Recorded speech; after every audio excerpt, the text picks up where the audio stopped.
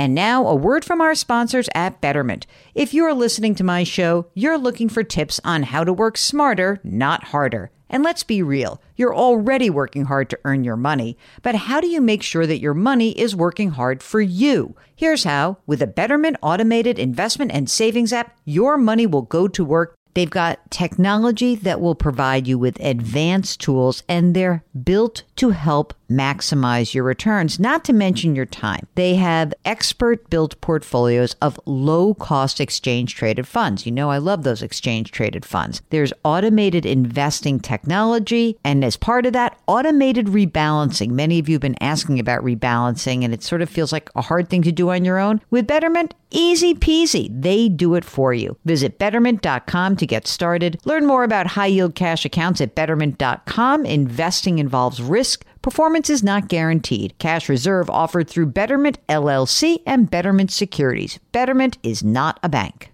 With Fidelity Wealth Management, a dedicated advisor can work with you on a comprehensive plan to help you reach your wealth's full potential. Plus, you'll have access to specialists in estate planning strategies. So you're not just growing and protecting your wealth, you're sharing it. More at fidelity.com/wealth. Investment minimums apply. Fidelity Brokerage Services, LLC, member NYSE, SIPC.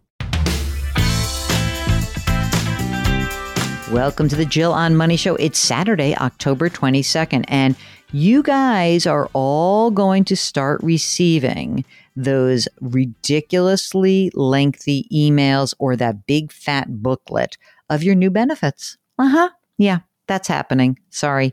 What that benefit package means to you is a lot of money, and you want to make sure that you are taking advantage of every aspect of the plan that your employer provides.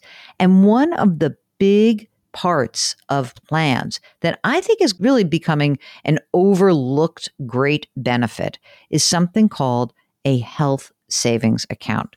So in order to give you a deep dive into health savings account, Mark booked a fantastic guest, Tom Nations of Morningstar, and he's going to help you understand how much you need to pay attention to the HSA, why it's important, and what it can do for you and your family. So here is the first part of our interview with Tom Nations. All right, you're the HSA, the Health Savings Account expert. So let's start with an easy definition. What the heck is a health savings account? Yeah, so it is sort of in the name to a certain extent. So it's an account to be used for healthcare savings. Now, it has broad usage and applicability, right? So it can be used as sort of a long-term savings vehicle, as the name implies. So it can be used for investments, but it can also be used for sort of near-term expenses. So it has sort of both current and long-term needs that it fulfills, and they are tied directly to high deductible health plans. So just a little bit of background, they were introduced in 2003 as a way to make sort of high deductible health plans, which by their nature have the possibility for higher out-of-pocket costs, right, because they have higher deductibles. So health savings accounts were introduced to sort of make those potential out-of-pocket costs more palatable while also sort of incentivizing long-term investment for healthcare needs, particularly in retirement. So the thing about the high deductible plans, I remember when these were first introduced, that there was a concern that if you knew you needed coverage, like you were going to get a knee replacement next year, that people got freaked out because they knew that they were going to have these high deductible plans. How do you see that conversation evolving since 2003? You know, it's almost 20 years old. So are high deductible plans do they still have some downsides? That's sort of been, one of the headwinds, right? If if you're consistently paying the full deductible for whatever plan you have currently, shifting to a high deductible health plan will just increase your out-of-pocket costs. I think at the same time, what we've seen is that there's been a really increased adoption of high deductible health plans over the years. It's now at 28% of workers were selecting high deductible health plans. That's up from 4% in 2006. Hold on a second. It went from 4 to 28%. Was that simply because people wanted lower premiums? So yes, I think that the more these have been in the market, the more they've been understood. It does offer lower premiums. The other benefit is that if you have, you have this HSA, right, that you can tie to that when used properly is not subject to tax at any point. A lot of employers do fund HSAs regardless of whether employees choose to fund it themselves with payroll deductions, right?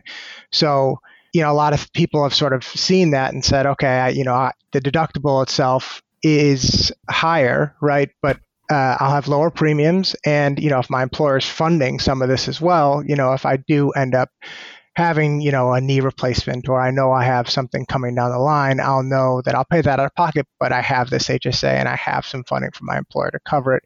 Plus, I'll have the money saved from the premium. So now, when you say that, wait a second, about the employer funding, and we just had a call with somebody who mentioned this. Is this one of those weird benefits that people are not valuing as much as they should? Because I don't hear a lot of people being like, yeah, my boss put away blank. They all talk about the stupid match on their retirement account. Mm-hmm. But is this something that more and more companies are doing? It seems so. Yes, it seems so based on the data we've seen. And what you see is just 9% of accounts have investment assets. And so if you think about the HSA, really the optimal usage is to be used as sort of a long-term savings vehicles. Now, I understand everyone has current needs. Sometimes there are medical emergencies and you want to tap the HSA for that. Obviously, that's what it's intended to do as well. But a lot of people have these HSAs through their employers. They're getting funded by their employers, and they say, oh, I have this account. I have a healthcare expense come up. A lot of the HSAs offer debit cards, right? So you say, okay, I've got this qualified medical expense. I'll just swipe the debit card that my employer funded. Perfect. That's problem solved. I don't need to pay out of pocket for it. And some of them even treat it as a use it or lose it vehicle, right? They say, okay, look at this money that came in from my employer. I need to spend it in this calendar year. But that's not the case with HSAs, right? That's the case for FSAs. But HSAs can be rolled over indefinitely, forever in the beneficiary's lifetime. So if you can cover the expense without straining your budget too much, with savings or a checking account, right, it's more optimal to sort of use the HSA dollars that you have for sort of the long-term saving. But how many plans actually have the high plans? How many employers are doing this? Are large employers basically making this a standard part of the benefits package, or is this having a hard time getting pickup? What's your observation on that? Yeah, I think it's become more and more part of the broad menu of offerings by employers. I think, what you do see if you look at sort of like the broader industry studies is that high deductible health plans are very much part of the menu offered, especially by larger employers to their employees.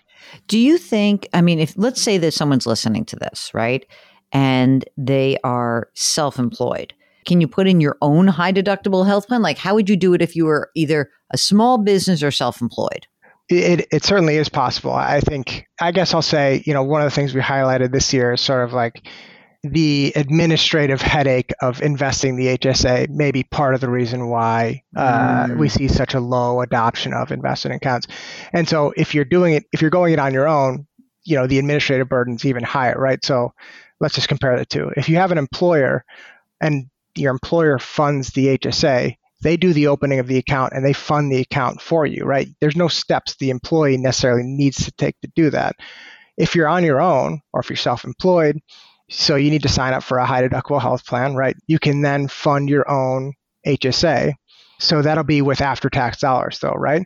But one of the benefits of the HSA, right, like I said, is if it's used properly, it's not subject to tax at any point. So the individual then needs to fund the HSA with after-tax dollars, but then on their tax return, similar to like a traditional IRA contribution, right, you need to sort of file that as a deduction. So essentially, so it's a little bit of a pain. It's not huge, but it's a little bit of a pain in the neck. No, it's definitely not a huge burden, but again, something that's certainly on the individual to take care of. So now, Tom, give us the best reasons, besides the idea that, you've got some money that's being taken out without any taxation to pay for healthcare costs. But like, what else? Why go through all of this? Is that a big enough reason that everyone should be doing it who can? Yes. I'd say yes, first off. First of all, there's nothing like it available, and there's no saving account like it. Nothing matches the tax benefits when used properly. So if you think about the average 65-year-old couple, too, if you want to think about the long-term benefits, the average 65-year-old couple will spend $315,000 on healthcare and medical expenses in retirement, and that's not even including long-term care. If you think about that, you need to have that saved somewhere. Why wouldn't you want that in the vehicle where it will not receive taxation at any point? And that's what the HSA is for, right? You want to have that set aside somewhere. And so if you think about it, it can come from your 401k if you want. It can come from your retirement accounts, but those are subject to income tax. When you use the HSA for qualified medical expenses, they don't get taxed. I think the other thing, too, to point out would be there's so much flexibility with the HSA, too. So, one example would be, let's say I incur a $2,000 medical expense in 2017. But I don't reimburse myself from the HSA. I pay for it out of pocket, but I keep the receipt for that medical expense. Let's say in 2022, I'm doing work on my house or something like that, and I spend $2,000 on my house, but I don't necessarily, this is work that needs to be done, but I don't necessarily I don't have the cash flow to do that right now. What you can do is you can actually pull that in 2022 from the HSA and say, hey, I'm reimbursing myself for this $2,000 expense I incurred in 2017. And the IRS says, great, that makes sense. No tax on it at all, even though it's not directly tied to that expense. The timing doesn't align, but the dollars align, and therefore you don't run afoul of the tax code. So like that flexibility, and there's so much flexibility with the HSA that it can be great, for really, if you're diligent and you're on top of medical expenses that do get reimbursed or don't get reimbursed, and you keep the receipts, it actually can be a great sort of emergency savings vehicle on top of that too. So here's a way that Mark described it before we got on the air. He goes, it's like a Roth for your healthcare. Is that a fair way to describe the HSA? No, it's better than a Roth. Because of pre-tax. Yes, exactly. So let's say if you're signing up through your employer, you fund the HSA with payroll deductions, pre-tax. Then the investment, if you choose to invest the money, it grows at no point getting taxed, not on capital gains, not on dividends and interest, not anything like that. And then when withdrawn for medical expenses, it's not subject to tax either. So at no point does it get taxed. Whereas on a Roth, you're funding with after-tax dollars. Right. Nothing to do to get that back. So that's why it's called the triple tax advantage, right? Exactly. Right. The tax deduction, no current tax, no tax on withdrawal, right? Exactly. All right. That was part 1 of HSA Boot Camp. Part 2 comes tomorrow. And if you've got a question about any part of your benefit program, just give us a shout. Go to JillOnMoney.com, click the Contact Us button. Let us know if you'd be willing to come on the air. Have those benefits with you, man. Don't be coming on the air and asking us about benefits if you don't have the information available. All right? Thank you. We appreciate that in advance. While you're on the website, don't forget that you can sign up for our free weekly newsletter. It comes out every single Friday. It's a wonderful way to tune up for your weekend. You can subscribe to us anywhere you get your podcasts and check out our other program. It's called Eye on Money. Do something nice for someone else today. Grit, growth, grace. Thanks for listening. We'll talk to you tomorrow.